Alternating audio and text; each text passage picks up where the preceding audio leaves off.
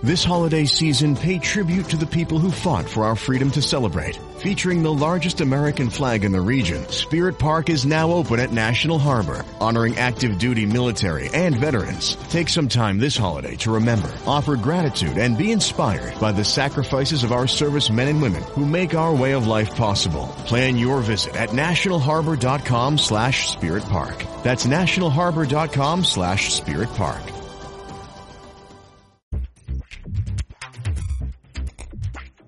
So Luther, I think, gave us the formula for how to handle these things. It's you stand on Scripture alone and let the chips fall where they may. We're on the same side. We may disagree on certain theological issues, but we're on the same side. I'm not agreeing with Calvinism. No, not at all. And look how nice we are to each other. Yeah. No, I enjoy this and appreciate all you do out there for the Lord. It's like, you know what? What are you doing? You're spending all your time trying to destroy another Christian day because you don't understand what's going on, when you should be out there winning people for Jesus. We're not supposed to be blind sheep. We're supposed to be Bereans.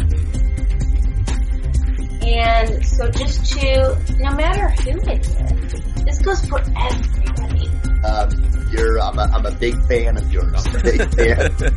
It's true. I love watching you and I love hearing what you have to say, and I think you're a great blessing to the body of Christ.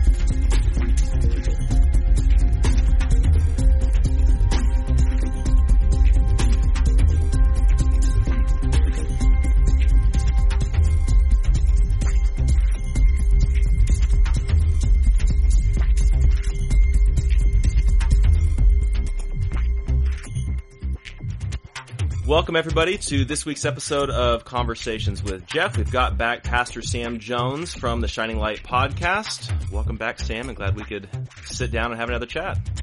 Yeah, thank you for having me on, Jeff. I've really been enjoying your conversations recently, and looking forward to seeing what happens in this conversation and some other ones too, moving forward. Yeah, for sure. And I'm really happy too that we've got your guys' podcast on the GK Podcast Network, and I know it's been getting a lot of good response from a lot of people. So that's been really encouraging. Yeah, it's been great because we generally have been focused in on Facebook and then on iTunes, and it seems like the GK network is a little bit more on Twitter and SoundCloud. And so really good to kind of mix in the different audiences, and been great to get to know some of the GKers, and I think it's a great network. Definitely. Well, we're totally happy that we have you guys on. And the thing that I like about your guys' podcast, and I know I've said this a bunch of times on Twitter, is that I feel like you guys often take complicated issues and then just make it simple in everyday language that everybody can understand. Whereas it seems like a lot of the celebrity theologians always love using all the big words, not explaining it to make themselves look good. And I appreciate that you guys just make it simple that everybody can just follow along with what you guys are talking about. Well, we figure it's important that if two simpletons like us can get it, then everybody else can get it. And so the real secret, though, is you find a guy like Patrick and you do a podcast with him, and then you just ask dumb questions and he gives brilliant answers. That's how I roll. So. Hey, it's a good strategy to go. Yeah. So, well, one thing that I wanted to, kind of talk to you and, kind of start off the conversation with is I know there's been a lot of talk and debate and everything with social justice and just that whole movement, especially after the Shepherd's Conference fiasco that happened. And I know you guys kind of covered that on your podcast as well. But what do you feel has kind of been the fallout from all of that? Well, it's really interesting, especially because you mentioned the Shepherd's Conference, and it's funny the way that whole thing went down, because I wrote an article about it, and it's terrible. I can't remember the name of my article, but a compromise movement or something like that, and of course went over the idea of the statement on social justice and the gospel, and then what MacArthur's been doing, and it hasn't been good in my opinion. But the big pushback that I've gotten from that is, well, you can't say that yet. It's too soon. It's too soon, And my original intention was actually to have the article out before Shepherd's Conference. I had it written about 3 weeks before that. Kind of as a lead up and going and saying, look, he's having these people come, and this is a compromise. And he spoke at these conferences, and this is a compromise with the social justice issue, as he's going and really giving a platform to guys who have stood on the side of social justice, spoken with guys on social justice, and hasn't called them out. And and really does seem to be, just as he ended up saying, not willing to be an island. And I didn't get the article out. And then I had a friend call me up and said, "Oh man, you gotta cover this. This is crazy." And so I said, "Well, actually, I've got something I think fits pretty well." And I watched the Q&A and picked out a quote that just fit like a glove in the article and put it out. And so I thought that was pretty interesting, kind of how that all went down.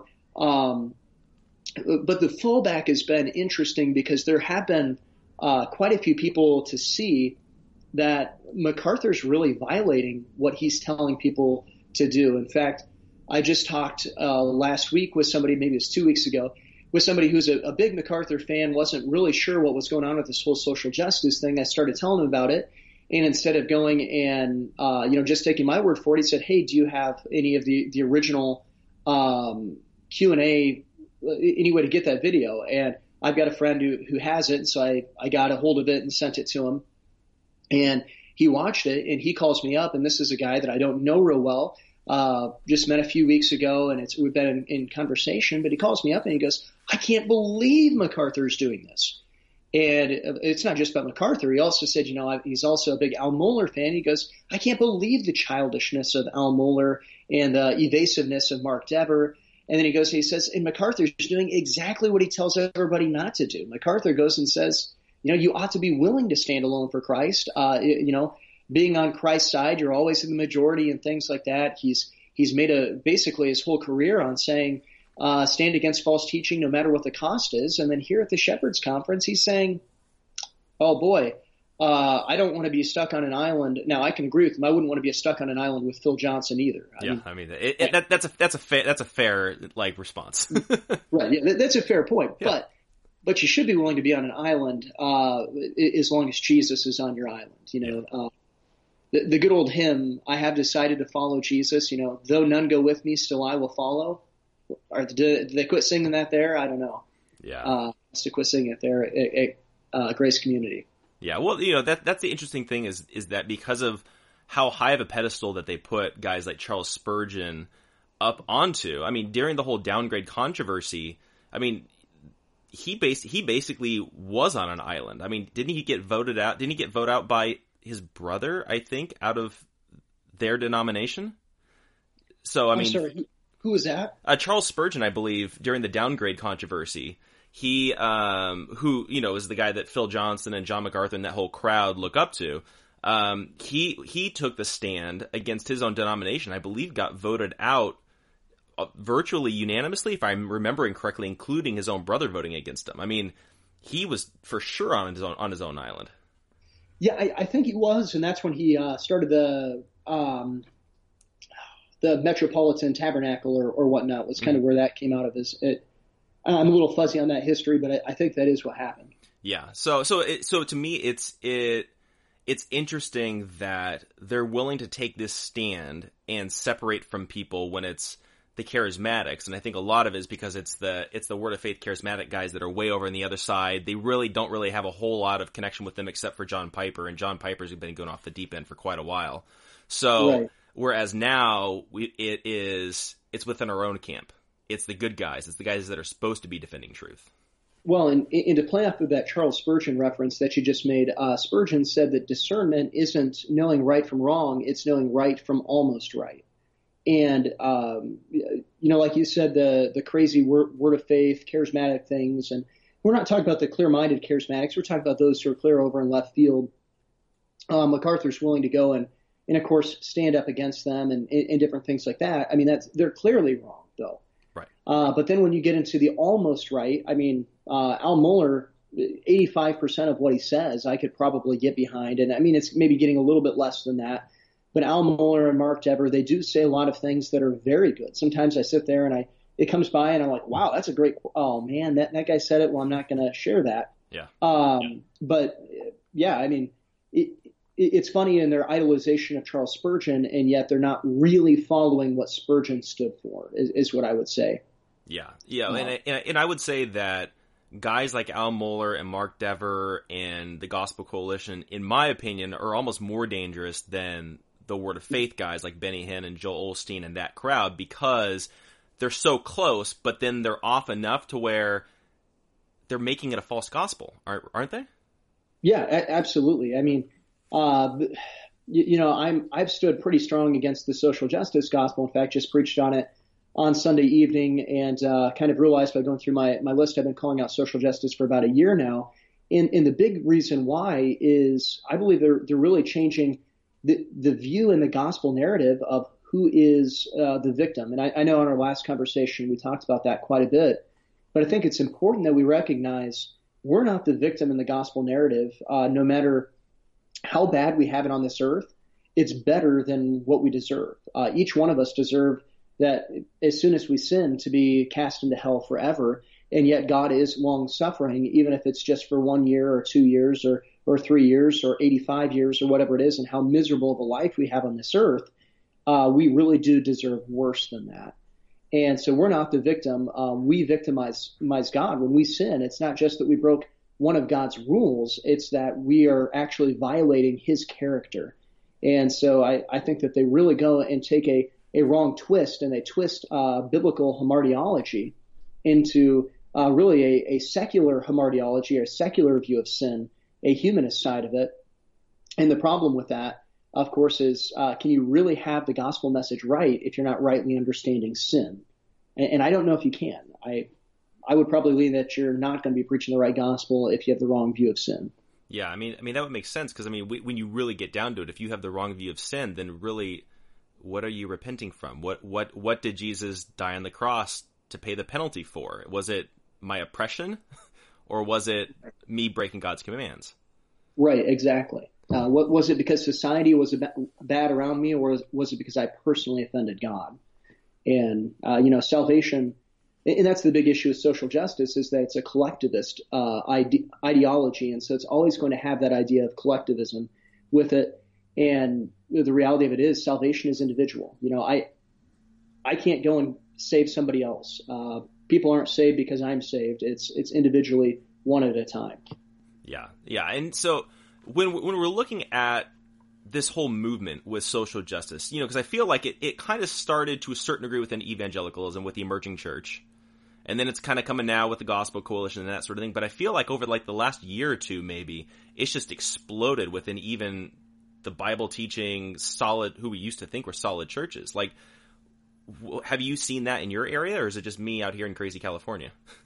No, it's definitely out here too. Now the area I do live in, I will say, funny enough, is probably less biblically minded than what you are at in California. Now we more internalize it, where you guys really, wear it on your sleeves. But according to Barna Group, we're the fourth least biblically minded area in the nation. So maybe I am seeing it more here. But you have of course, you have the Methodist groups and things like that have always been a little bit off or leaning towards this for a longer area of time. We've seen that over a year ago, about 14 months ago or so. There was a couple pastors in our area who came out, and they decided to oppose gun control and do a gun control protest, in favor of. They weren't opposing gun control; they were for gun control. And actually, Patrick and I sent him a certified letter challenging him to a debate, which they declined, and then we publicly challenged him then after that, and they still declined. But that was kind of fun to do. Yeah. I would have loved to debate him on that. But also in our area, I've heard of two Baptist churches that historically, at least the stripe of Baptists that they come from, one's a Southern Baptist, the other one is a independent Baptist that's been really conservative historically, where they've really gone off into the social justice thing. One where somebody came to our church, they visited our church, they said, "Yeah, we're going to this church," but they literally start teaching socialism in Sunday school. Wow. And so I was like, "Whoa, that shocked me." And then the other church, it's actually the church that Patrick left, and then they came to our church, and they really were promoting the whole Russell Moore thing with the illegal immigration and different things like that. And so it's been pretty rampant around here. Yeah. So what do you think that people should be doing if they're starting to see some of this creeping into their church? Like, do they just decide, hey, it's a lost cause, we're leaving, we're going to go find somewhere else and try to find something better? Is it worth the fight within your church? Like, what should be the response? Well, now that's a good question right there, Jeff. That's why you get paid the big bucks, to ask those kind of questions. So I think the first thing is we need to be biblical about whatever we do. And so the first step, no matter what, is to go and to confront the people as they see it come in, to go and to voice their concerns.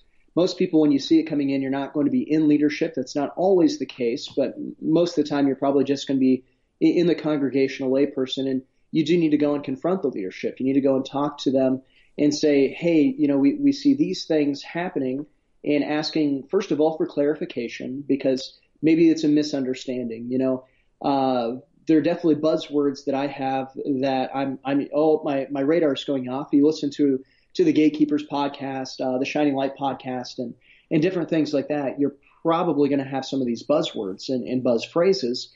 And so it's going to be a little bit of a shock to you if you hear somebody use one of those phrases, and maybe they don't mean it. Maybe they just were uneducated on the issue or didn't intend for it that way. So first get clarification. But then secondly, I would try to pursue it as close to Matthew 18 as possible. You're probably, if it's leadership in the church, you're probably not going to be able to take it before the whole congregation in most situations. And so I would take it to that person personally, and then I'd find somebody else to go with you to confront the issue. And then if that still isn't resolved and there's no opportunity to take it before the church, then I would go and leave the church. So if people see it coming in, that would be my advice to do that. But I would definitely be prepared to leave, but always be prepared to fight for the truth. But it's our responsibility to proclaim the truth. It's not our responsibility to make other people believe the truth.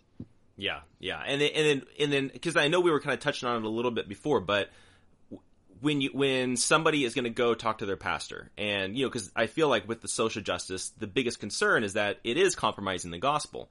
But a lot of times pastors don't realize that. So as the layperson, what's the best way to explain to your pastor that what they're teaching is compromising the gospel?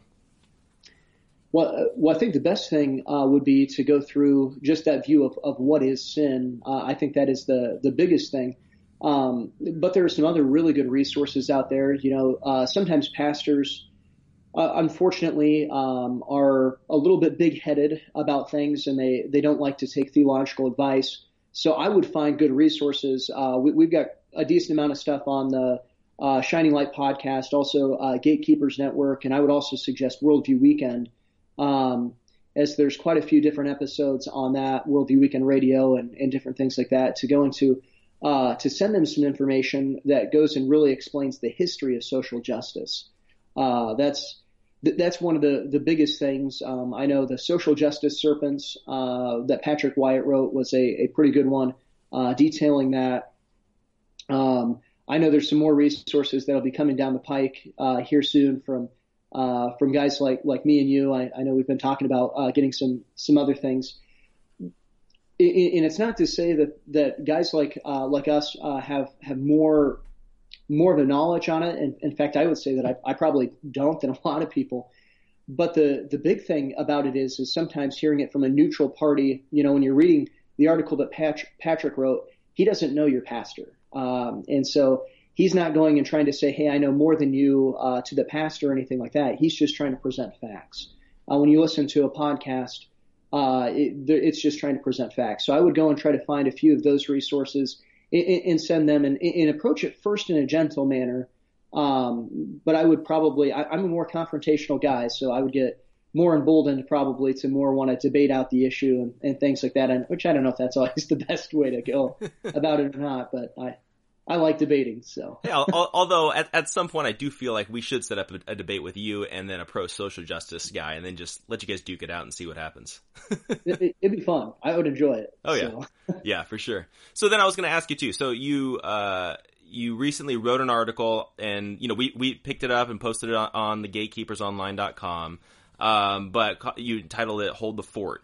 Can you explain, just so that way people kind of have some background, like what led up to you writing that article? Yeah, so this is an interesting article. I really wasn't planning on writing it. In fact, we're getting ready to go to to Memphis to record a few TV shows over on Worldview Weekend. And I was trying to get the last notes ready, the last finishing touches ready on everything. And then all of a sudden, I saw this news broke that A.D. Robles was resigning from his church. And A.D.'s a friend of mine in the social justice fight. And I thought, well, you know what? I have to write something. And this is a big issue that's going on, and it's only going to grow because of things like the Shepherd's Conference question and answer that happened, and because of the statement on social justice and the gospel, because of other people realizing what's going on. And it was back probably last fall that I met AD. We actually did a roundtable discussion. Me, him, Patrick was in on it, and then also Jacob Brunton and Cody Leibold from the New Christian Intellectuals were in on this. And this was really when the social justice thing started to hit mainstream. I mean, there have been some people who have talked about this social justice thing for years, and I think you could see it coming here for years. But this is really when it was noticed in the Gospel Coalition, and it was really being talked about and started to really be talked about, or at least those first kind of rumblings of it. And we decided to do a roundtable discussion on what is social justice and how to stand against it. And it was a pretty good conversation that happened. And AD is a guy who, first of all, to understand AD Robles, he's Puerto Rican, part Puerto Rican. And so he's not coming at it from his white privilege or anything like that is a big social justice mantra. And he's not coming about it from that position of the typically oppressor category that social justice takes, but he's coming at it from the oppressed category, though he would go and say that's all garbage.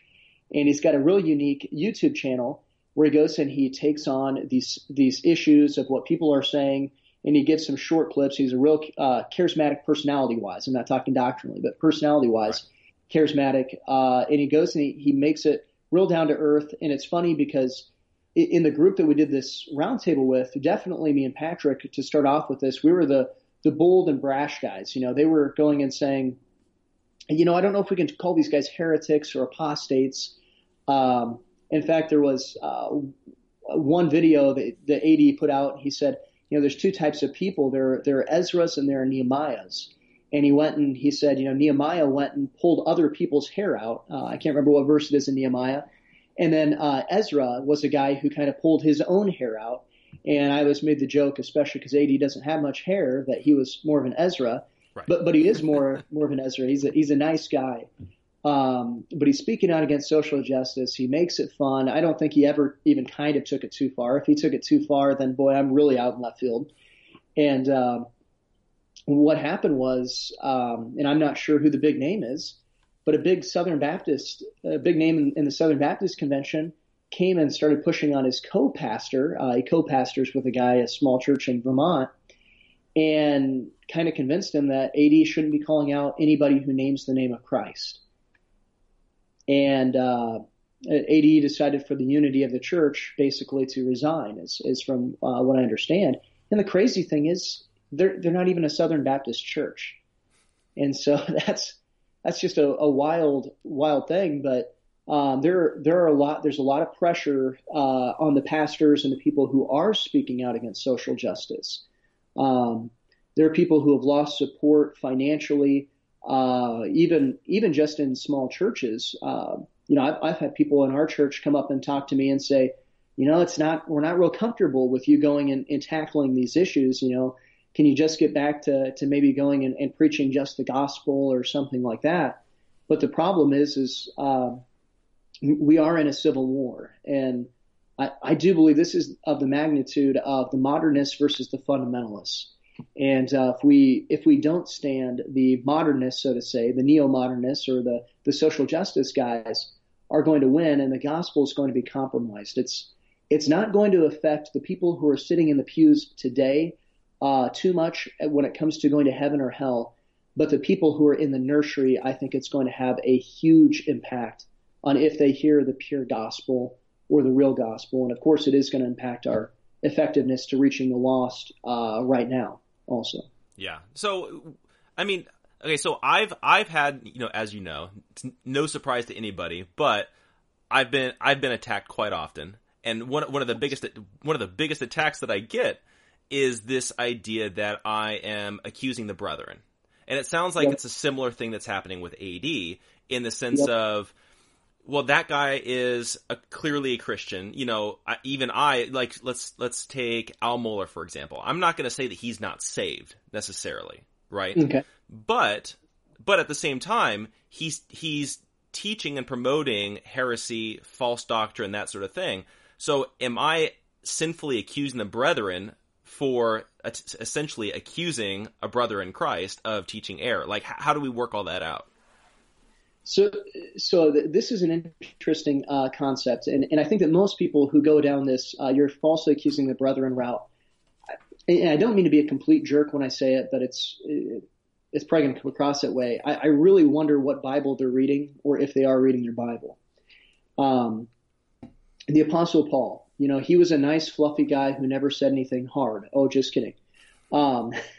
He said some very difficult things, but the example that I always come back to is Hymenaeus and Alexander in 2 Timothy, or 1 Timothy chapter 1, in 1 Timothy. And the Apostle Paul says that he delivers them unto Satan.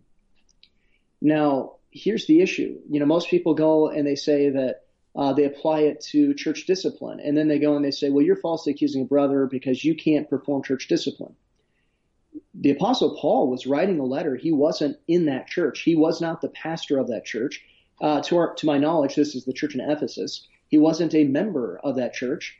Yes, he planted that church, but just because somebody planted the church doesn't give them the right to do that. So unless somebody's going to really argue a very strict Episcopal type church government, that just doesn't really give credence, which almost everybody who's arguing these things holds to either a congregational or Presbyterian type church government, and not an Episcopal type church government with that false accusation of the brethren. And so the Apostle Paul, as a non-member of the church, but as somebody who has, quote unquote, a public platform at that time, was going and saying, I'm delivering these two guys because they, though they're in the church, so that means that they were recognized as saved, or at least confessing Christ.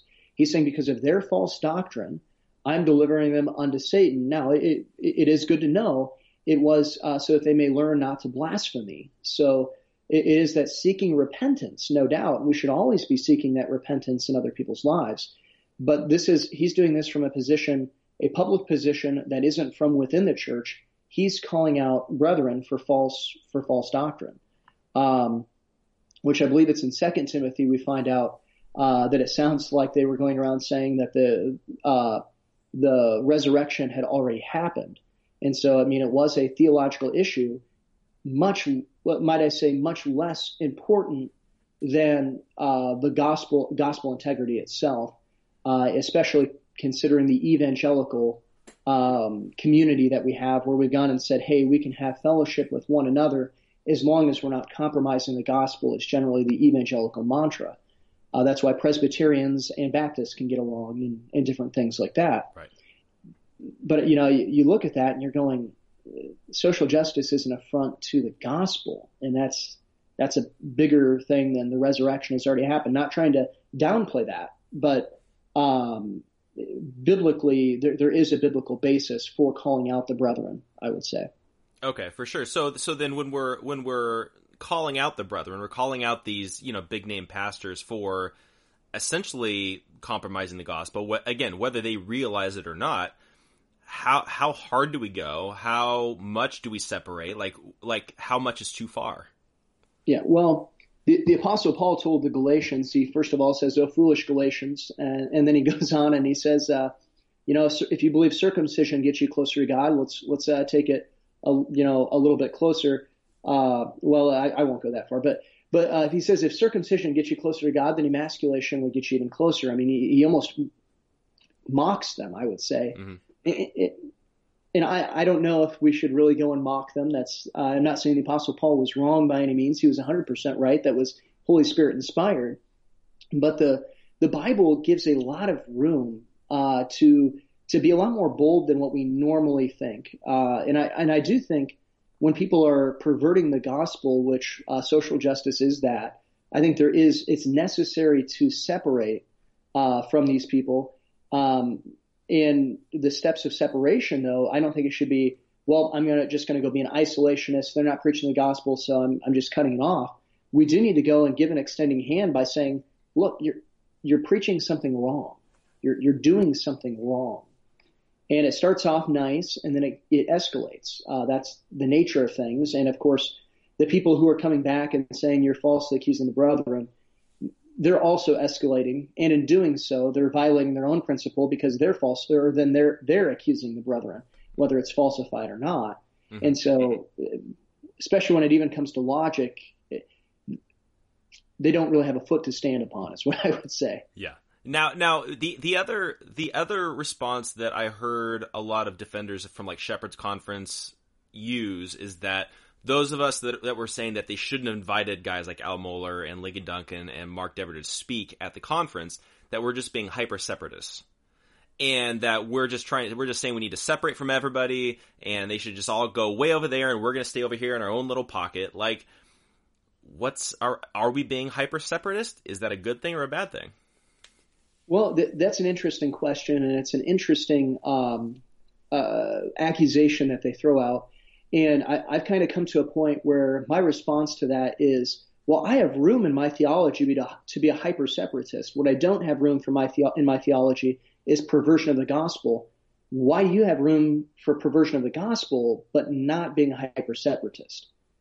Yeah, that's kind of where I'm coming from at this point, where I'm going, I don't see it as being a hyper separatist because we're to proclaim the truth. And since I've gone and stood out against social justice, I probably become less of a separatist, finding people who disagree with me theologically, and have branched out a lot more. I was pretty comfortable sitting in my own little island and just fellowshipping with guys who believed, almost exactly how I believed.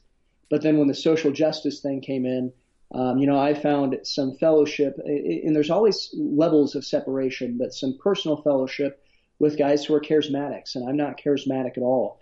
With guys who are Southern Baptists, who I from the Sunday school podium, at least maybe not from the pulpit, gone and said, I'm not really sure Southern Baptists are really Baptists because of their church and the way that they run their missions and things like that.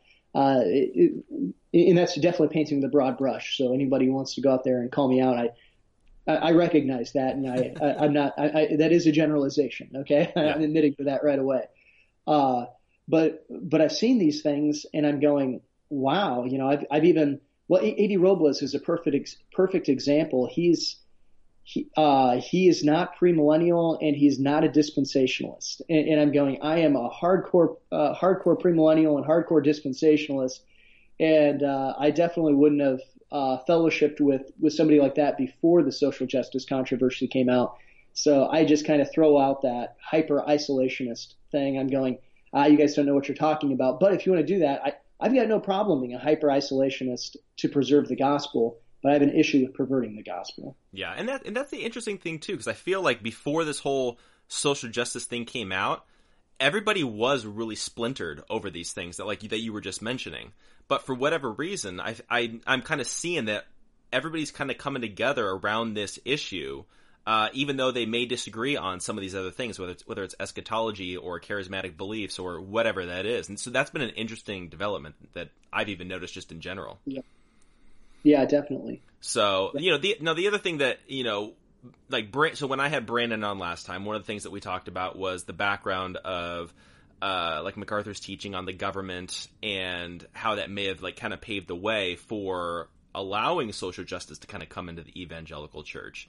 And I know you guys have kind of talked about pietism and your position on Romans 13, which I know is different than what, the MacArthur crowd and a lot of the Reform guys would teach. So if you kind of explain, what's your take on all of that? Yeah, so I think that's a really good way that you put it, that it paved the way for this social justice to come into evangelicalism.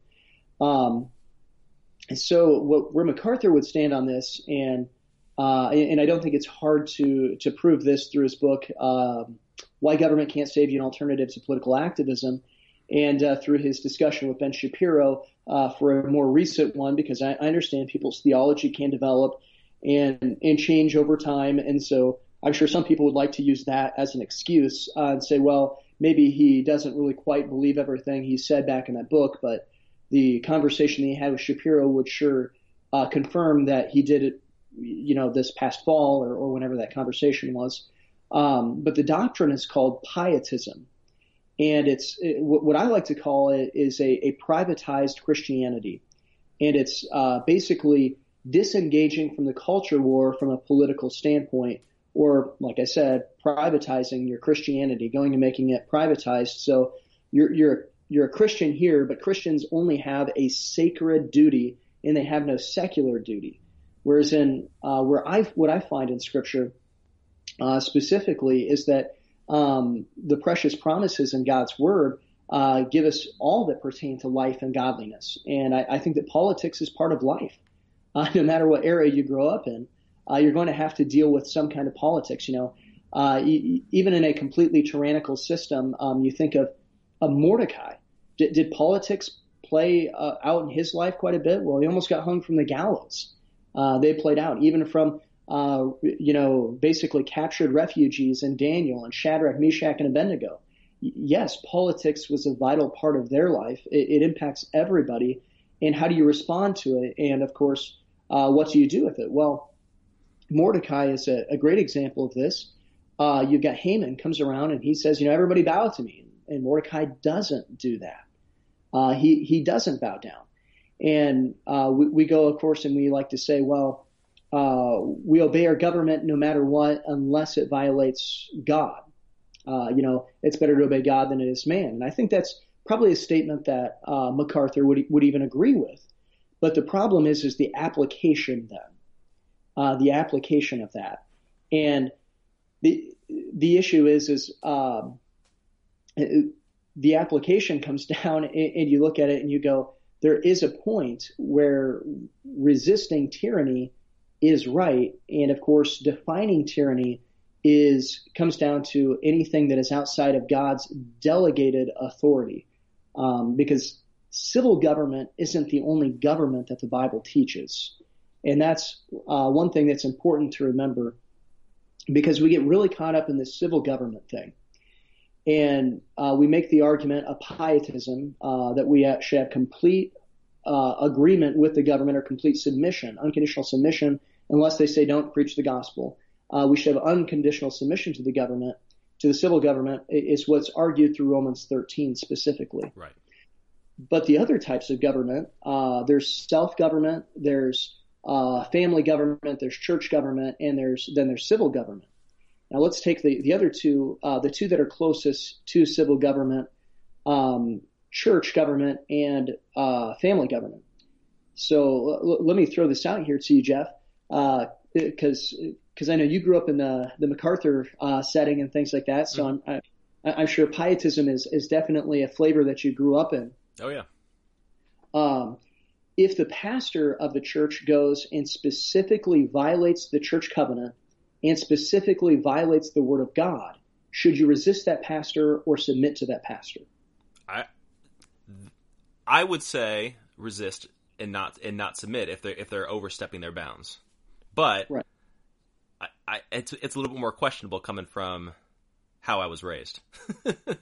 Well, let's say he goes and the pastor goes and says, you know what, it's okay to have adultery. That was just all under the law, and God wants us to feel that love and to have that love. And he goes and he starts committing adultery with the church secretary. Mm-hmm. Do we think that man is still rightly to be listened to? And of course, should he rightly be the pastor? Probably not. Right? Exactly. Disqualified. Right. Disqualified. Thrown out. Well, now here's the problem, though. In Hebrews 13, it tells us that we are to submit to those who oversee us, and they're overseers of our own souls. Even in Hebrews 13:17, it talks about, and it seems like it's pointing at an unconditional sense, or at least just as unconditional as Romans 13 that's talking about. And that causes a problem here. Another example is family government. This is an example given in the Mattenberg Confession from the 1550s, just so people can have this the idea systematized. Matt Trewhella really systematized it in the Doctrine of the Lesser Magistrates. Great book. And his website's defyingtyrants.com, I believe. So I just like to throw that one out there because that's the best website name ever. Exactly. But the Mattenberg, the pastors of Mattenberg got together and they gave this example of family government. And they said, okay, if a husband, the head of a household, goes and says to his wife and his children, you guys need to go into prostitution now. I'm selling you into prostitution. I'm putting you into prostitution. What's their rightful response? Are they sinning by obeying the husband and father, or are they, would they be glorifying God by obeying the husband and the father? Well, of course they'd be sinning. God is very clear. He doesn't want them in prostitution. That's violating God's law. And so that man, just as the pastor before, became tyrants because they violated God's law. Now, we have scriptures that tell us, children, obey your parents in the Lord, for this is right. It's unconditional. It doesn't say it's unconditional and sound. It's not seeming like it's real conditional or anything like that. But it's always, whenever we look at any authority, it's delegated authority from God. And so it has to be within the bounds of God's authority. So when government goes and steps outside of their bounds of authority or God's authority, we can't go and rightly obey government and God. And that doesn't just come when they say, preach the gospel or don't preach the gospel. It also comes when they say homosexual marriage is okay, or murdering children is okay. In the case of abortion, or the idea of theft is okay in socialism, because that's stealing from somebody, taking what somebody rightfully earned and giving it to somebody else. God says, thou shalt not steal, thou shalt not kill, and that marriage is between one man and one woman. And we look at those things, the government at that point in time goes outside of God's law or his moral standard. And now the question is whose authority you're going to obey, God or the government? And the problem is guys like MacArthur would say, unconditional submission to the government. Now they're not consistent in that because they only say that towards civil government. They never say that towards family government. They never say that towards church government. And if you look at civil government going and violating the exact same things that a pastor does, his contract or that written agreement, we call that a church constitution.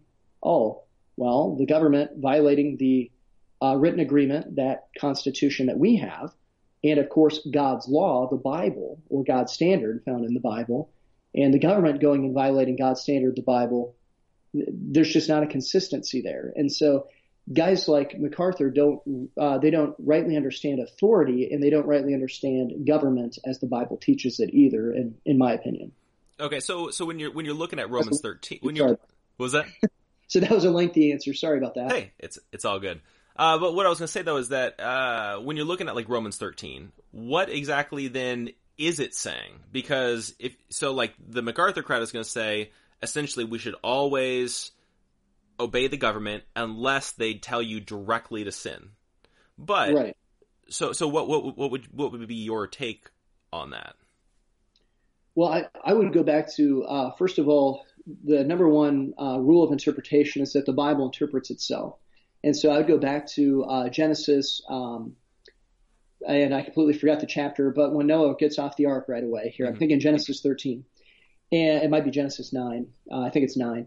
And basically God sets up the idea of capital punishment, which is where I would say that civil government started. That was God instituting civil government. It was to protect the innocent and to punish wickedness. And I think that that's replayed again in Romans 13 when it talks about that he is that the government is God's minister to basically to make us so that we fear to do good, or if we're doing bad, it gives us fear, but if we're doing good, we don't need to fear. And so what it's saying is it's God's minister. It's executing God's authority.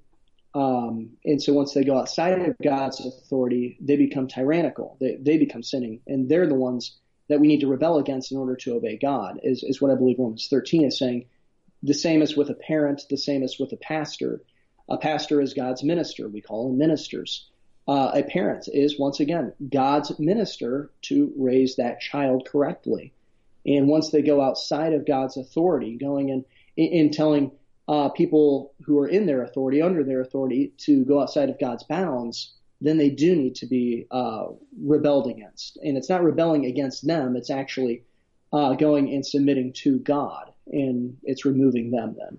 Yeah, and so you're talking about rebelling against the government, and that was one of the things that because I remember reading the book by MacArthur, Why Government Can't Save You, when it came out. And I believe it was in 2001, so I was probably 15 years old or whatever it is. And I remember back then when I read it, it was interesting that he was saying that the U.S. was founded in sin, and I remember that, and I actually believed that for quite a while.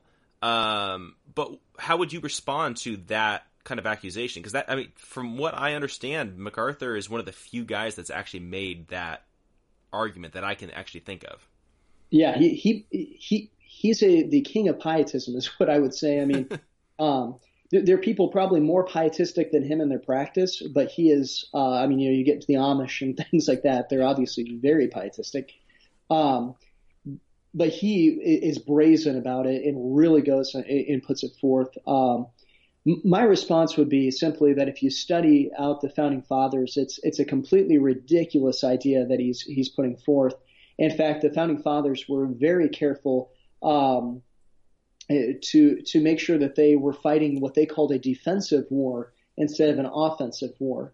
And that has less to do with tactics and more to say, they went out and they put out all these things that how they believe King George was going against nature and nature's God. We look at those in the Declaration of Independence. And so they would go and make the argument that King George had rebelled against God, and so they were just submitting to God in doing that. And one thing I like to point out is that one of the first acts of Congress was to order 30,000 Bibles, because England had gone and blockaded the United States and weren't allowing Bibles to come in. And so they went and they ordered 30,000 Bibles to be printed, to be distributed. It was very much founded in a Christian ethic and a Christian principle.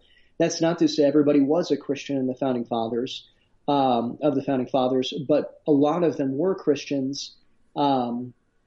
And a lot of them were born again, is how I'd say it, and a lot of them were categorically Christians, people who we might not see in heaven, but were people who definitely tried to submit themselves to the Word of God.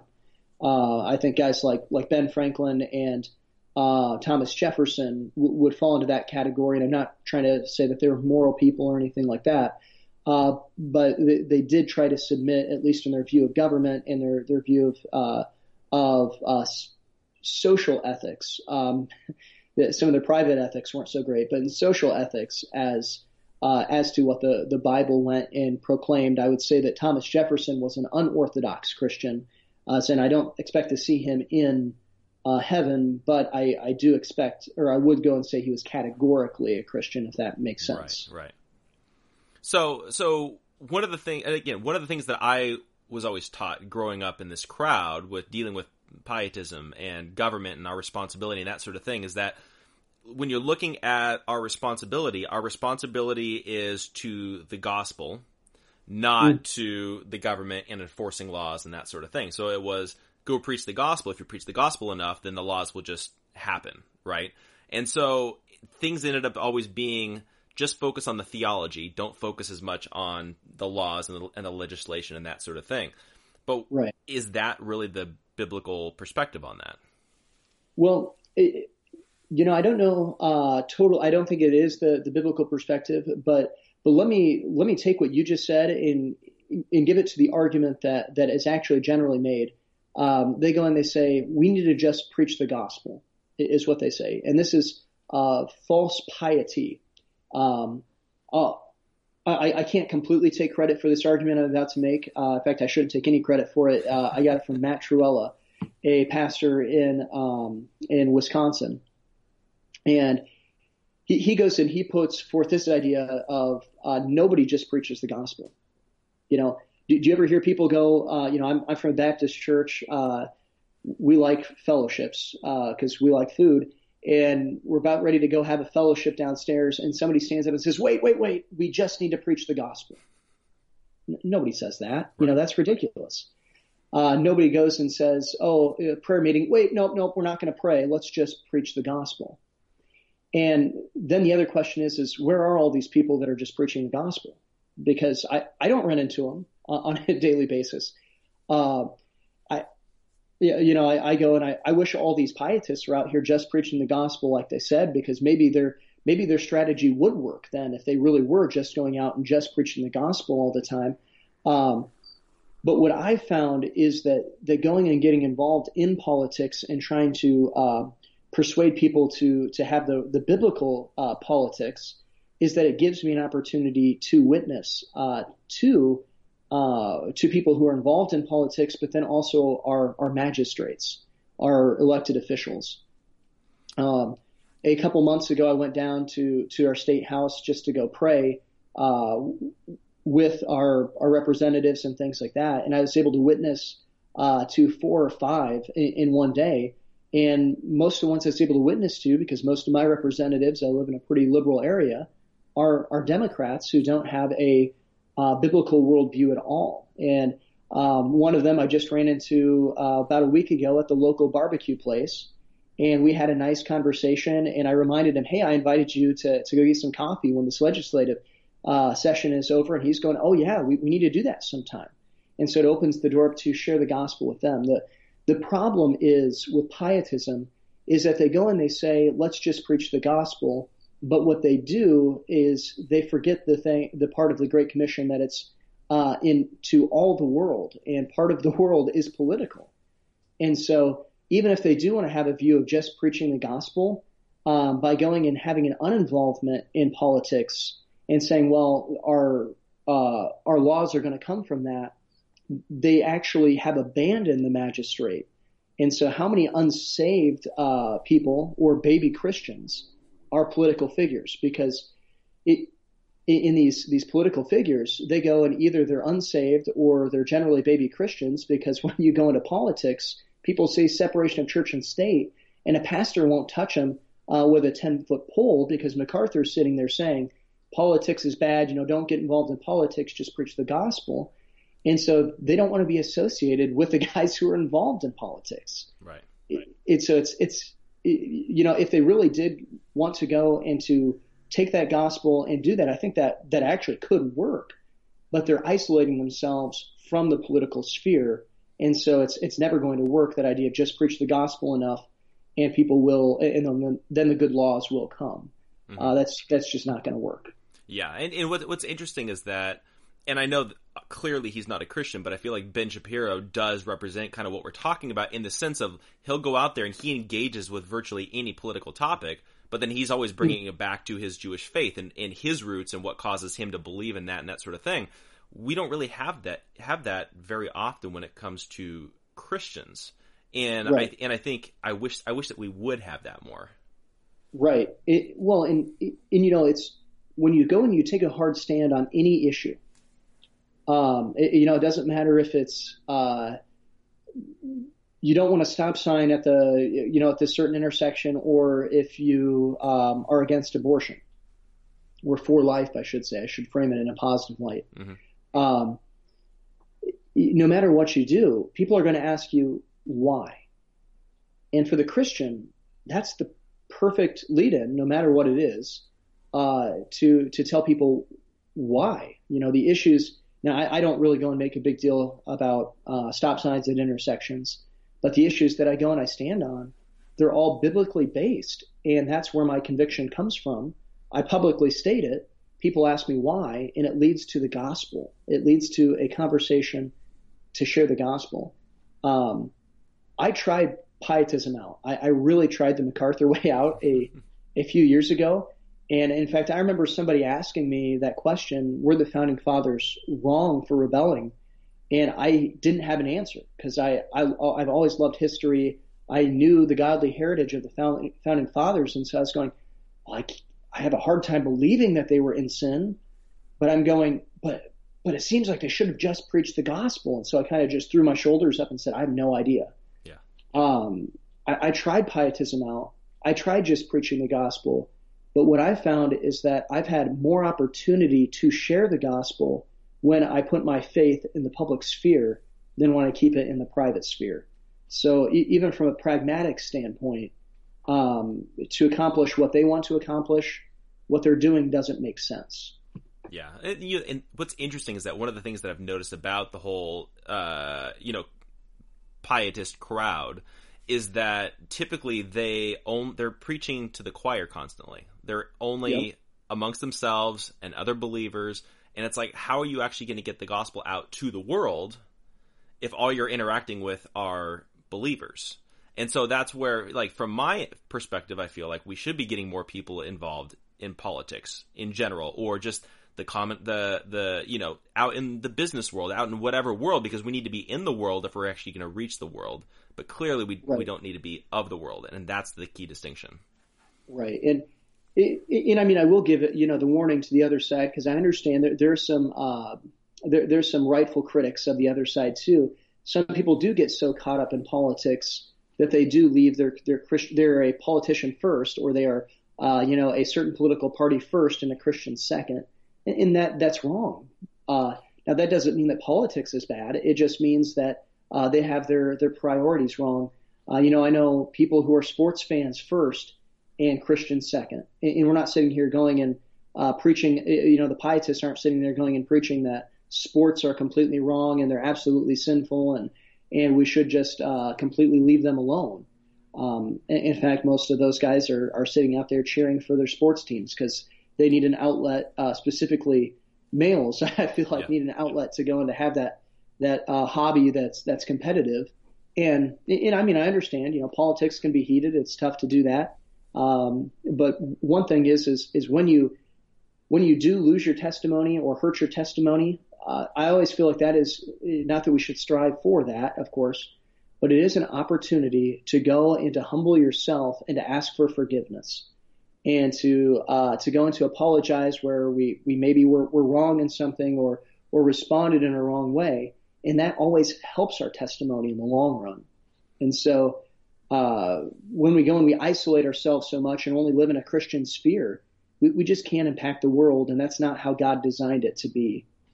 Yeah, and so what do you think are some of those issues that Christians should be more involved with when it comes to the political debate? Because I know you touched on abortion and that sort of thing, but should we be involved with all of the conversation, all the debates? Should there be certain things that we're focused on, or how should we figure that out?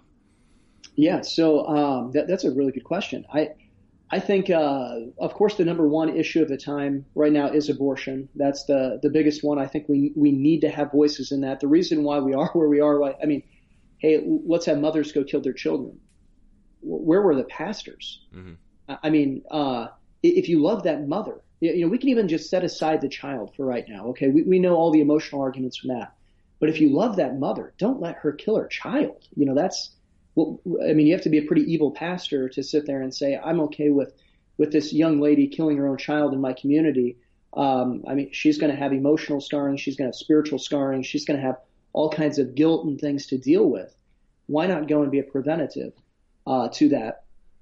I do think we need to be in the marriage debate because God has shown that He blesses nations or sometimes punishes nations based upon their view of marriage is maybe the better way to look at that, as He punishes nations. Of course, looking at Sodom and Gomorrah is the biggest example of that, but also the Roman Empire going and falling into those kind of things. I think we do need to be in the economic side of things to be a fiscally conservative, because that's called stewardship is the biblical term for that. And this is, whether we like it or not, if you're in the United States, this is a government by the people, for the people, and of the people. And so that means we are going to be responsible for that stewardship.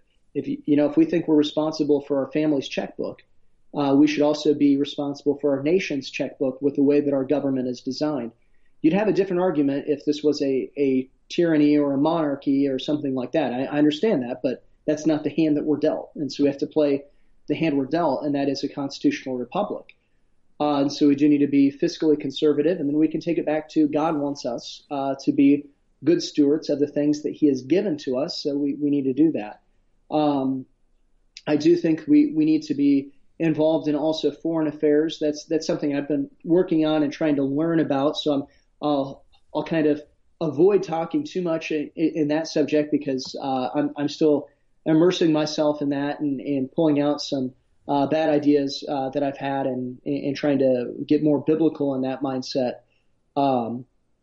And I also think that from a relational standpoint, we can have a huge impact at the local level of government, which the issues may not be always as easily to tie to the Bible, but the relationships we can build and the conversations that come from those are easy to tie to the Bible. So I think it's good to be involved in those kind of issues also.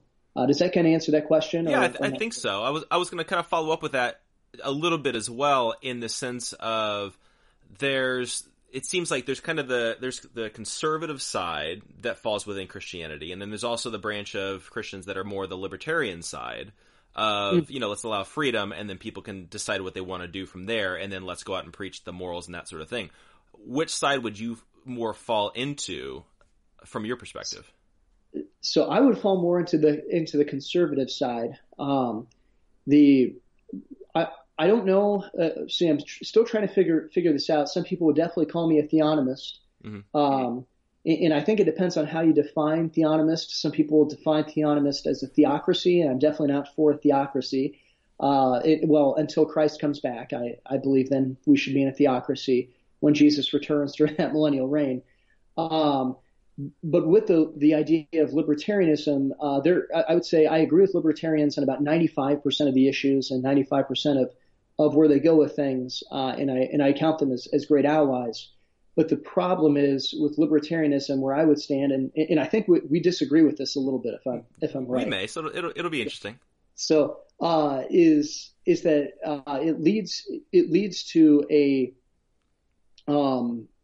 place where it's liberty above all other given rights. That idea of personal liberty above all other given rights, or property sometimes given above all other rights.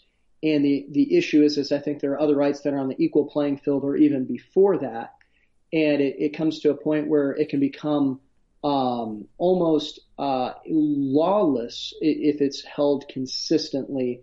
An argument for that would be that, like, Ron Paul, Ron, not Rand, had to make sure I got the right Paul guy. Yeah. Ron Paul would go and say that prostitution isn't necessarily wrong. He would say that he's personally against it, but he wouldn't be politically against it. Mm-hmm. Because they have the right to do what they want. Whereas, and I would say I would come from a more Blackstonian approach, that all of our laws need to be subject to God's laws, is where I would stand on that, if that kind of makes sense. Yeah, I think it totally makes sense. I think for me, looking at it from a constitutional perspective to a certain degree, I feel like oftentimes the federal government is making these overarching moral laws that I feel like should be delegated to the states and delegated to the local governments and that sort of thing. And so for me, one of the things that I've been concerned with, and again, I'm still picking it apart and trying to figure it out as I go along too, is if we're really pushing our moral beliefs and our theology and stuff into politics, then it essentially becomes a popularity contest between the different religions to a certain degree, right? Because as soon as we get outnumbered, then the Mormons or the Muslims or whatever other religion is going to come in, and then we're going to have their religious laws in place. So that's kind of been one of the things that I wrestle with. Yeah, so it's very true practically, I would say, what you just said. I can't argue with that practically. That's not how our nation was specifically designed, because I would go and say that our nation was pigeonholed as a Christian nation, not just a religious people, but specifically a Christian nation. And so, and they hated mob rule. Now, unfortunately, we have mob rule. So I'm, like I said, I'm more would disagree from a principle standpoint than I would a actual practical standpoint. I would say that's exactly how it probably would work out in today's day and age, because we've moved away from the constitutional republic I try to be a realist as much as I can. So even though I don't like that we moved away from a constitutional republic and moved to a mobocracy, I don't know if it's true a democracy, but a mobocracy anyway. Theoretically, under a constitutional republic, that wouldn't be the case. But today, I don't know that we can really say we're acting as a constitutional republic. Mm-hmm. Yeah, and I think one of the things that really caused us to really get away from being a constitutional republic was when we changed how we elect senators. Because it used to be that the people would elect the representatives, and then the state, like legislatures, would elect the senators. So that way you would have two different, branches of authority basically coming in. You had one that was the governmental side, one was the people side, and now it's just all a popularity contest all across the board, which I think takes away some of that accountability, I think. Yeah, I absolutely agree, because we've definitely become, unfortunately, it's kind of confusing because I think that we first shifted to a authority of the people, and that's actually not what a constitutional republic is.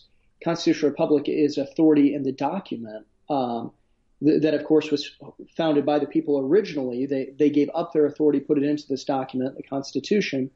But we went and we took that authority away, gave it to the people, became a democracy, and now we actually have shifted because people, especially an immoral people, which we've become, they can't hold that authority, and it's not what's right for us, and we become an oligarchy with the judges today. I mean, basically what the judges say goes, and that idea of the popularity contest is how people get elected, and then they go and they make laws based on their popularity, decently anyway. Mm-hmm. And then the thing is then the judges go and say whatever they want to say, and nobody's going to stand up to the judges anyway. So yeah, it's basically how it all practically works out. Right. But so when we earlier we were kind of talking about how MacArthur had paved the way for social justice with his pietism and that sort of thing. And I think that the way that he did that was that he essentially called off the conservatives and essentially the Bible believing Christians and basically said, don't get involved with this, which then, and I keep saying this, but it's just like Obama in the Middle East. He created this vacuum where ISIS was able to come in. And in this case, you've got the progressives are coming in and filling that vacuum. And then now we're just like, how do we get here and how do we right that ship? I mean, is that essentially how you see it? Yeah, 100%. The problem with the Christians disengaging from the culture, in the political culture, is that it creates a vacuum. Nature abhors a vacuum, right? Something will fill that vacuum, and if Christians aren't going to fill it, it's going to be, Satan's all too happy to fill any vacuum that he can. And so he filled that vacuum with this progressive political standpoint, this liberal ideology that is completely contrary to God's word. And I think that we can definitely see that. We're going, now that, Satan's not stupid. He waited until he had enough power to go and to present this ideology, and all of a sudden, whoa, we're going, well, how did we get here? How did we get here? And one of the big ways that I see MacArthur opening this door up to social justice is that we don't have an answer for guys like Russell Moore, who says we need to crucify our political alliances at the MLK 50. Well, 95% of the people that he was talking to were probably Republicans. Now, I have no problem crucifying my political alliances. I have no issue with that, as long as I'm crucifying them to go more biblical. But the issue is he didn't present a new place to go, and so he says crucify your political alliances. So they crucify their political alliances, and where do they go? Well, they just disengage more because MacArthur's already started that disengagement process, and now they don't even go and show up to vote, and that's an issue. And then the other way is through statements like through the Jonathan Leeman, who works for 9 Marks. He came just before the elections in November, and him and Mark Dever were talking, and Leeman presented the case that we can vote for a Democrat who is pro-choice because they're just as pro-life as the conservative who is pro-life, because they're for lives on the outside of the border, and the conservative doesn't care about the life outside the border. Now, that's a false equivocation right there. I mean, there's a huge difference in killing a child and not letting a child come into America, because you can live in other nations. Mm-hmm. This is the best one to live in my opinion, but you can live in other nations. I mean, and so, but the problem is where he really opened this door up, where MacArthur really opened this door up, is we don't have an answer and we're used to disengaging. And so when people tell us to disengage, or when people tell us to do something wrong, we're not educated. Academically educated on the issues, or biblically educated to know what does God's word really say about these things. And so that's how I really think he opened the door up. Much worse than the actual disengagement was the habits that he set in people, in my opinion. Yeah, well, and I think really what happened was when everybody started disengaging to a certain degree, the progressives, they just kept going as if, business as usual kind of a thing.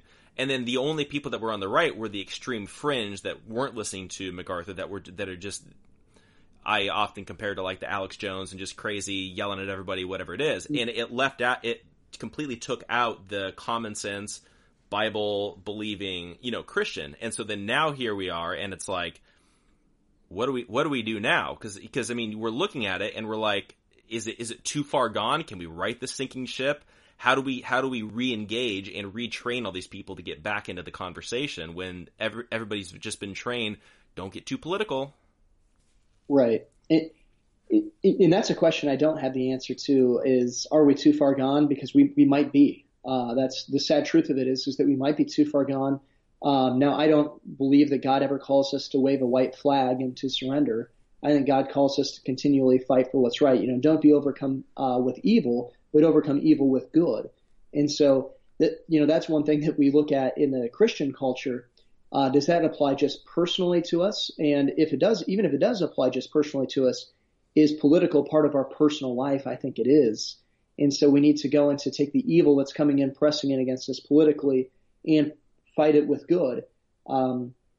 And God could turn this whole thing around, but it will take an act of God, I believe, at this point in time, to really waken people up, to really get woke, so to say. Oh yeah.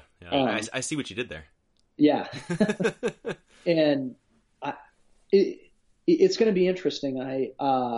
I wish I was about 20 years older so that I wouldn't have to deal with this for 2 more decades. But on the fortunate side of things is I'll be one of the first ones thrown in prison, or one of the first ones beheaded, depending on which political entity wins out if the Christians lose. So yeah, that's people say, well, aren't you worried they're going to put you on a list? And I said, I'm definitely already on the list. So I'm not been there, done that.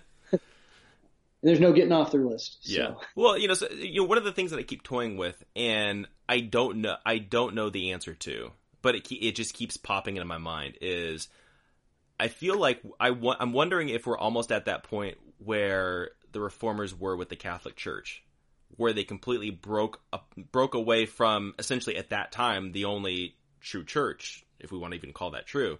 But they basically started the Reformation, completely separated, and went their own way with the Protestants. I mean, I keep toying with the idea: are we at that point where we need an other actual Reformation? I've been toying with that idea too, and my personality is a lot more of the let's go start a revolution. That sounds good to me. So my answer is always like yes, but I don't know if that's necessarily the right answer. And so I definitely try to get advice from other people, listen to them, and see what they're saying. Some people are definitely leaning that way of saying, it's this whole social justice thing is completely crazy right now. The reparations, the racial reparations that people are pushing, it's getting wild. The idea of saying whiteness is a sin. People are going and putting out, and I understand that the people who are pushing these things are generally more on the extreme side of the social justice. The couple outliers in the Gospel Coalition that are really on the extreme side of it.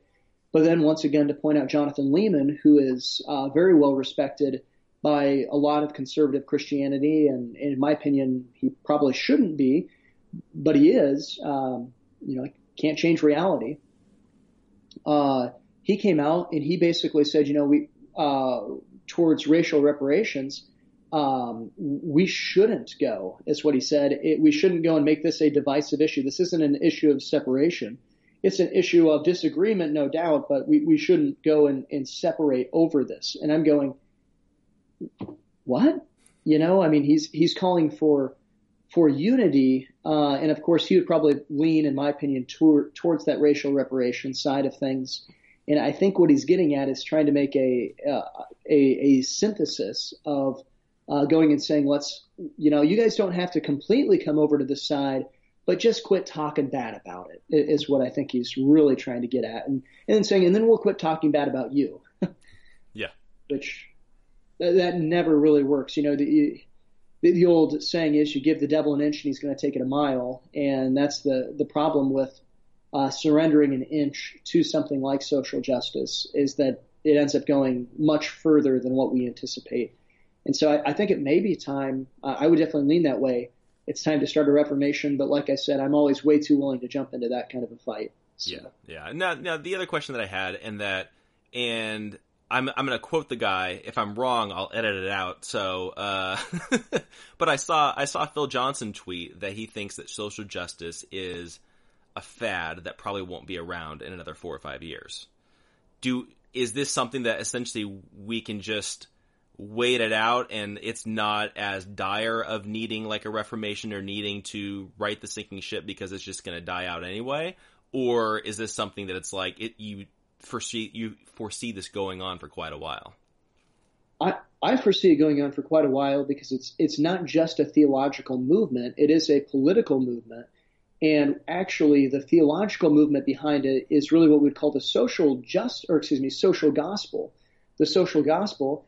And that was started by Walter Rauschenbusch and has been around since the early 1900s. I think the 1920s, somewhere in there. And we look at that and we're going, well, if it didn't die out in the 1920s, I mean, we're going on about 100 years of it. How much heresy or apostasy, really, do we need to have before and let it root in and get established before we recognize it as a long-term threat? And I think that, 100 years, you look at that's roughly 2 generations, maybe even 3 generations of teachers, of people in their teaching career, so to say. I understand people live longer than 30 years or 50 years, but people generally don't have a public platform for longer than 30 or 50 years. I mean, MacArthur's been going at it for about 700 years, but 7, maybe 800, something like that. Yeah. Right. But he's kind of an outlier. He is a special case there. And I say that in good fun. There's going to be some people who go and they get all offended I said that, and I'm going, hey, I think he would find it funny if I said that too. Yeah.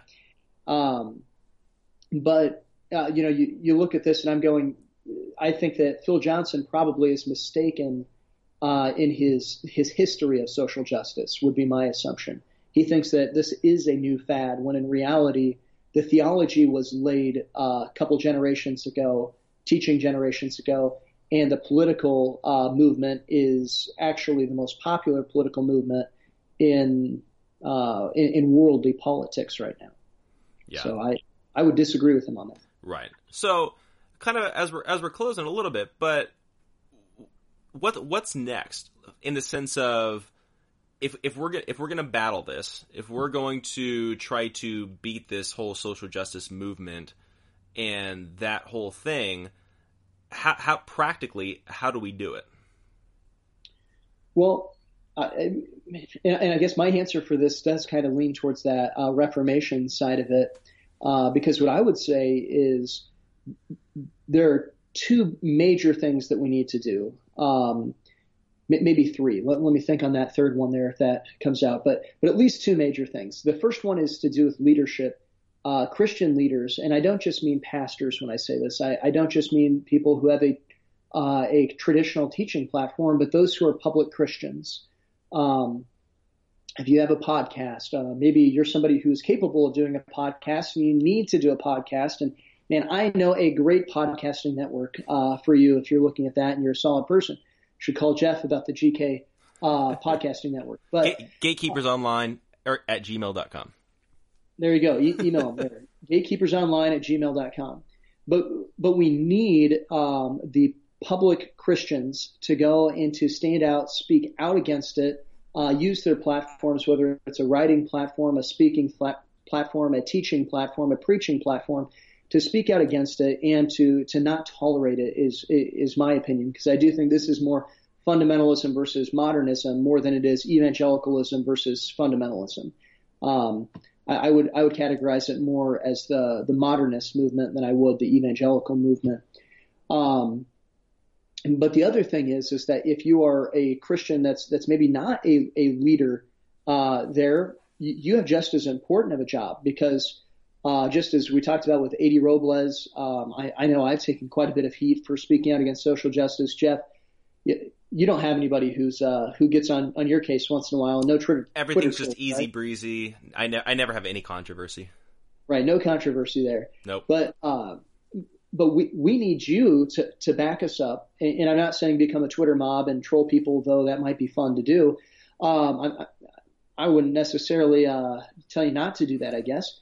But you need to leave the churches that are preaching social justice in the right way, of course. Like I said, seek for that repentance first, but then be willing to separate from that. And you need to find a place that is doing this, that is preaching what's right. And you need to go, people who support, I don't know how the Gospel Coalition gets its funding, but I assume they have supporters. If you're a supporter of the Gospel Coalition or a ministry that's in that and on a platform that is teaching social justice, leave that and go and donate to the Gatekeepers Online or to Worldview Weekend or something. I'm doing pretty good at these self-promotions. Yeah, totally. I'm gonna cut these out and turn them into little clips. Right.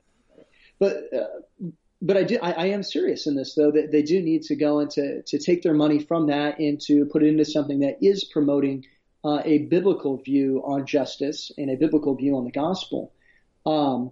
And I would say that the third thing, like I said, I wasn't sure if I really wanted to get into this one, but I think it's right there. We do need to find some alternatives to these power players. We do need to find an alternative gospel coalition. We do need to find an alternative to publishing. We do need to find an alternative to seminary, whether it's starting a seminary or, we live in a different kind of a world here today. There is online education and different things like that. We need to find different avenues to do this, because the reality of it is our seminaries are compromised. Most of our, whether it's Gospel Coalition or Nine Marks or whatever it is, they're compromised. And we need to find or start new parachurch organizations or however you want to look at them to be rightly training people to stand against this, because it's great if we go and do our part and the people do their part, the public people and the leaders and the followers do their part. But the issue is if we lose the next generation, it's not going to matter anyway. So we need to train up the next generation. If we send all of our next generation to, I don't even know the schools right now, so maybe I shouldn't go and say that, but to a social justice school, I won't call one out by name for fear of getting one wrong, but a social justice school, and they come out and they started off on a good path, but then they turn out a social justice warrior, then it doesn't matter what we did. We have to be working on that next generation too. Yeah. Yeah, I totally agree. And I think that what's happened is that traditionally it's always been the bad guys that have the really big conferences, that are leading all the schools, that are doing everything when it comes to technology, that are, moving forward with things. The good guys need to catch up a little bit if we want to get our messaging out there and if we want to be educating people. I feel like we've been so internal for so long. We need to actually get out there more. And yeah, I totally agree with you. We need to figure out how to get our messaging out there, because I feel like we're failing. The bad guys are winning. Right. Absolutely. And Satan is very organized, which is kind of amazing to look at. And his bad guys are very organized, and it's been a systematic approach as to how they've infiltrated and how they've destroyed what we have. And I'm not trying to say that every single person that is supporting of social justice in varying degrees are spawns of Satan. Okay, that's not my point. But my point is that there are many people who are leading, who those guys are not spawns of Satan, but they're following Satan's ideology. And they know it. And then there are most of them out there are just deceived people who are deceived, but they're being used by Satan's ideology. And Satan is very, very good at organizing these things. We need better organization. And sometimes that will mean in certain aspects that we do have to fellowship. And I'm not talking about ecclesiastical fellowship necessarily, but maybe personal fellowship with people that we don't 100% or 98% agree with. And that's why I laugh at that idea when they go and say we're being super separatist or isolationist. And I'm going, I become less of an isolationist and less of a separatist personally since this social justice controversy has come along, because I see the writing on the wall for the church. I see the grave danger we're in. John MacArthur was 100% right. The social justice is the most, I believe he said, the most subtle and dangerous threat to the gospel that he's seen. It is. It's huge. It's a great threat. And so we need to act like it. And that's really where my beef is with John MacArthur. It's, I don't agree with pietism, but it's that he's not acting like what he said. He went and sounded the alarms. I agreed with him when he sounded the alarms. And then he comes out and he just acts like it's not a big deal. Yeah. And I've got, well, these are my friends. Well, if you love your friends, you're going to tell them that they're wrong to their face right up there on that stage, John MacArthur. Yeah. They're not really his friends. Yeah. Well, like that's my thing too, is that it's almost like they're expecting us to draw the line and separate from people, but then they're not willing to do it when push comes to shove. Because in all reality, the people that were separating from the Word of Faith guys after Strange Fire, that was the followers, that was the listeners. That wasn't necessarily the people that were speaking on stage, because that wasn't the crowd that they run with. But then when it comes to the people that are on stage, and this is the most dangerous threat to the gospel, and they do nothing, I think that's what has kind of caused this whole uproar, I think. Yeah, I agree. I mean, it's kind of a tough thing when I look at it and I go, it's not that MacArthur is compromised when it comes to social justice or Phil Johnson. In fact, I really would applaud Phil Johnson for what he did on the stage. I would too. I thought he did a great job. I thought. Right, but the issue is that they have gone and they're tolerating the tolerators, so to say, or even just tolerating it to a degree, and that's a dangerous place to be in. I think that's the markings of a failing movement, because it confuses the line. As you said, they're not drawing a line, and if they're not going to draw a line, then the people that are following, which are most of the Christian leaders, most of the pastors today follow a celebrity pastor. Whether we like it or not, whether it should be that way or it shouldn't, that is the reality. It shouldn't be that way. We should be following the Bible.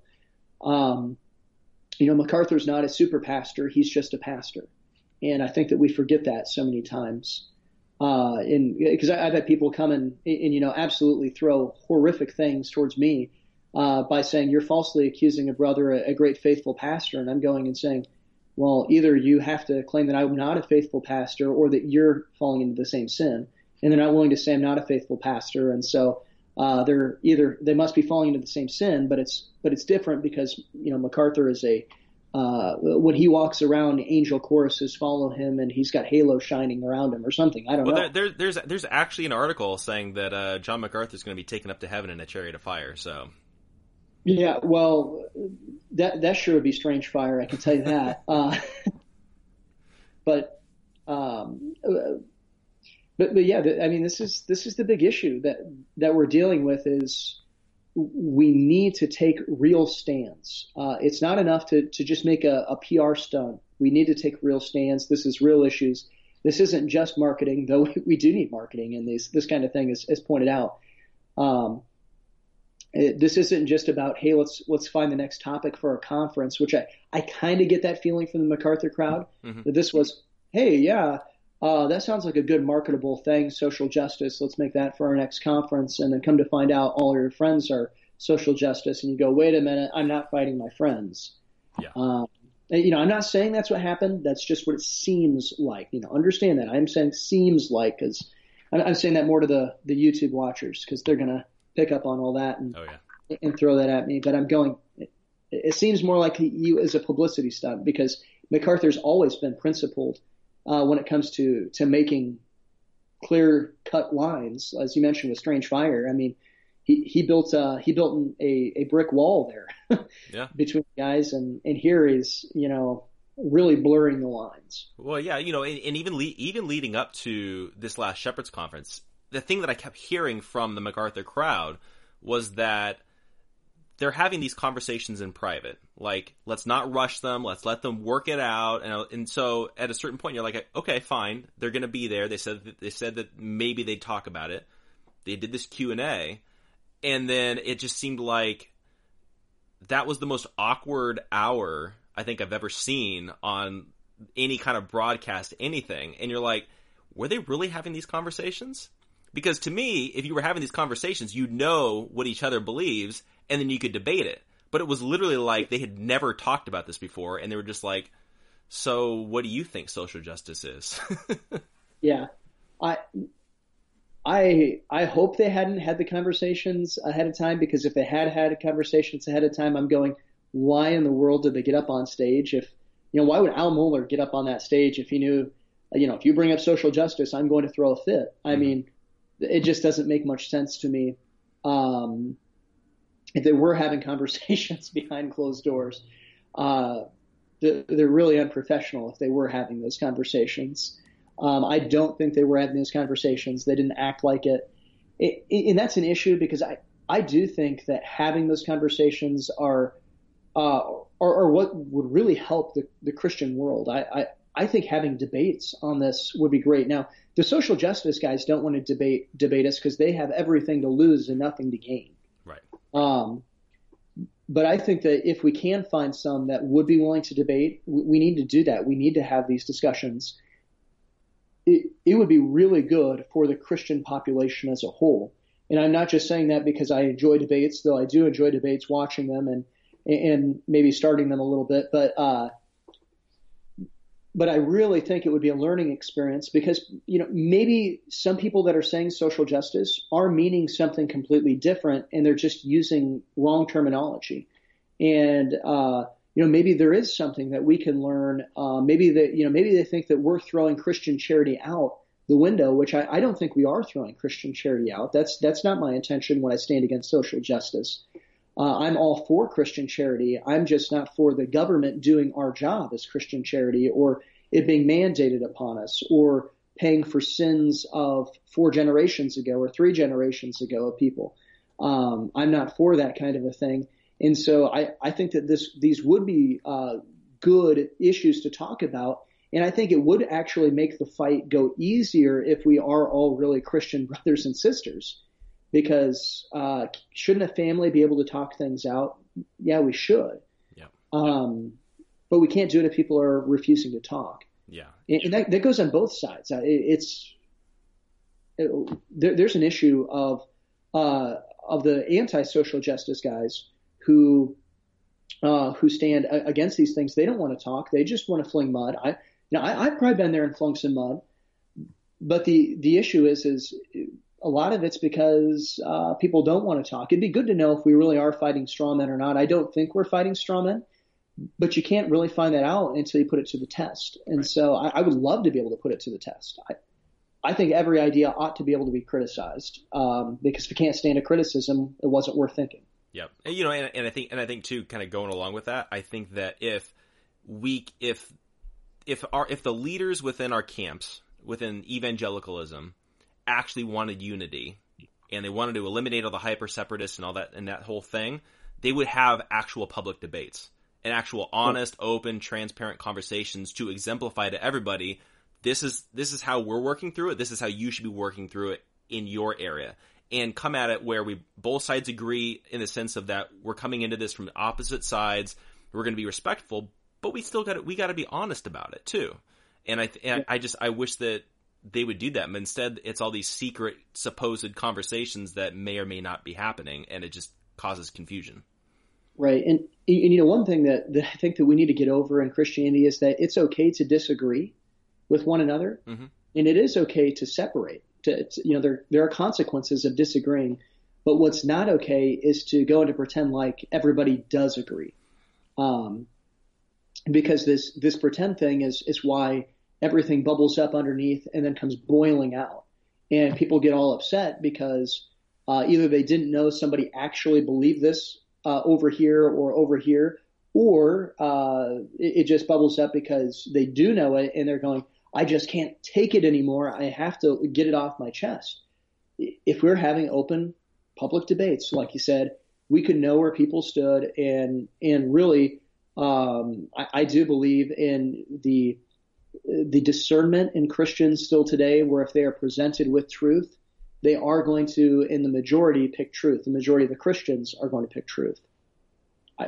That's my hope anyway. Yeah.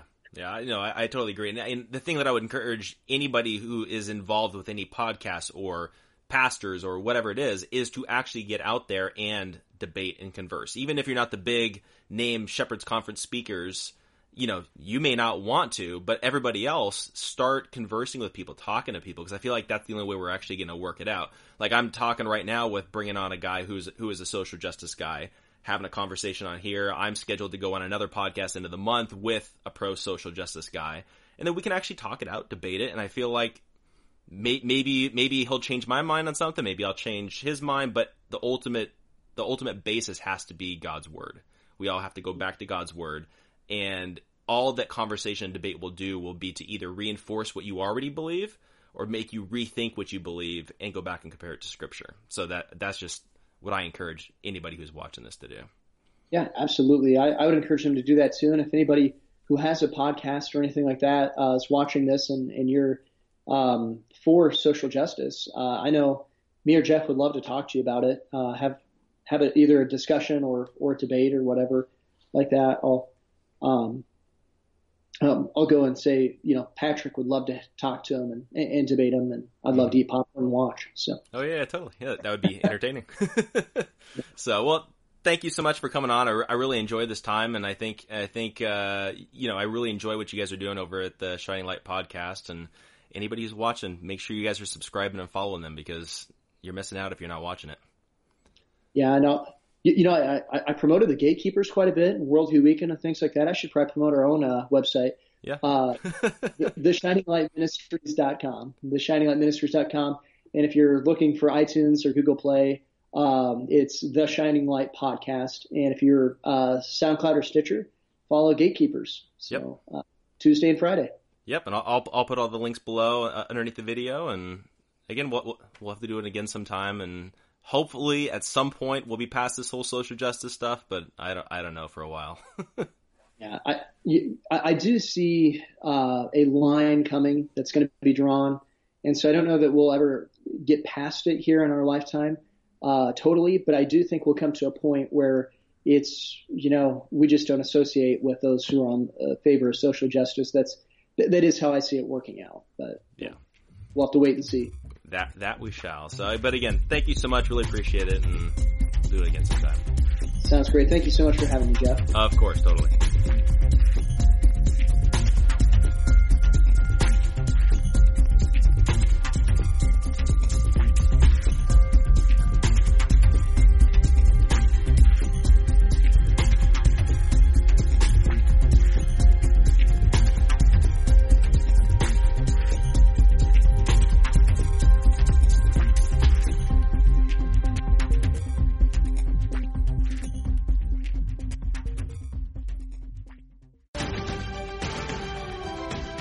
The holidays are a moment of togetherness and joy and a reminder of how tradition creates happy and fulfilled communities. Make this holiday season patriotic with a visit to National Harbor and its stunning new Spirit Park. Marvel at one of the largest American flags in the region and beautiful displays of American art. Make this holiday season the most meaningful of all at National Harbor. Learn more at nationalharbor.com/Spirit Park.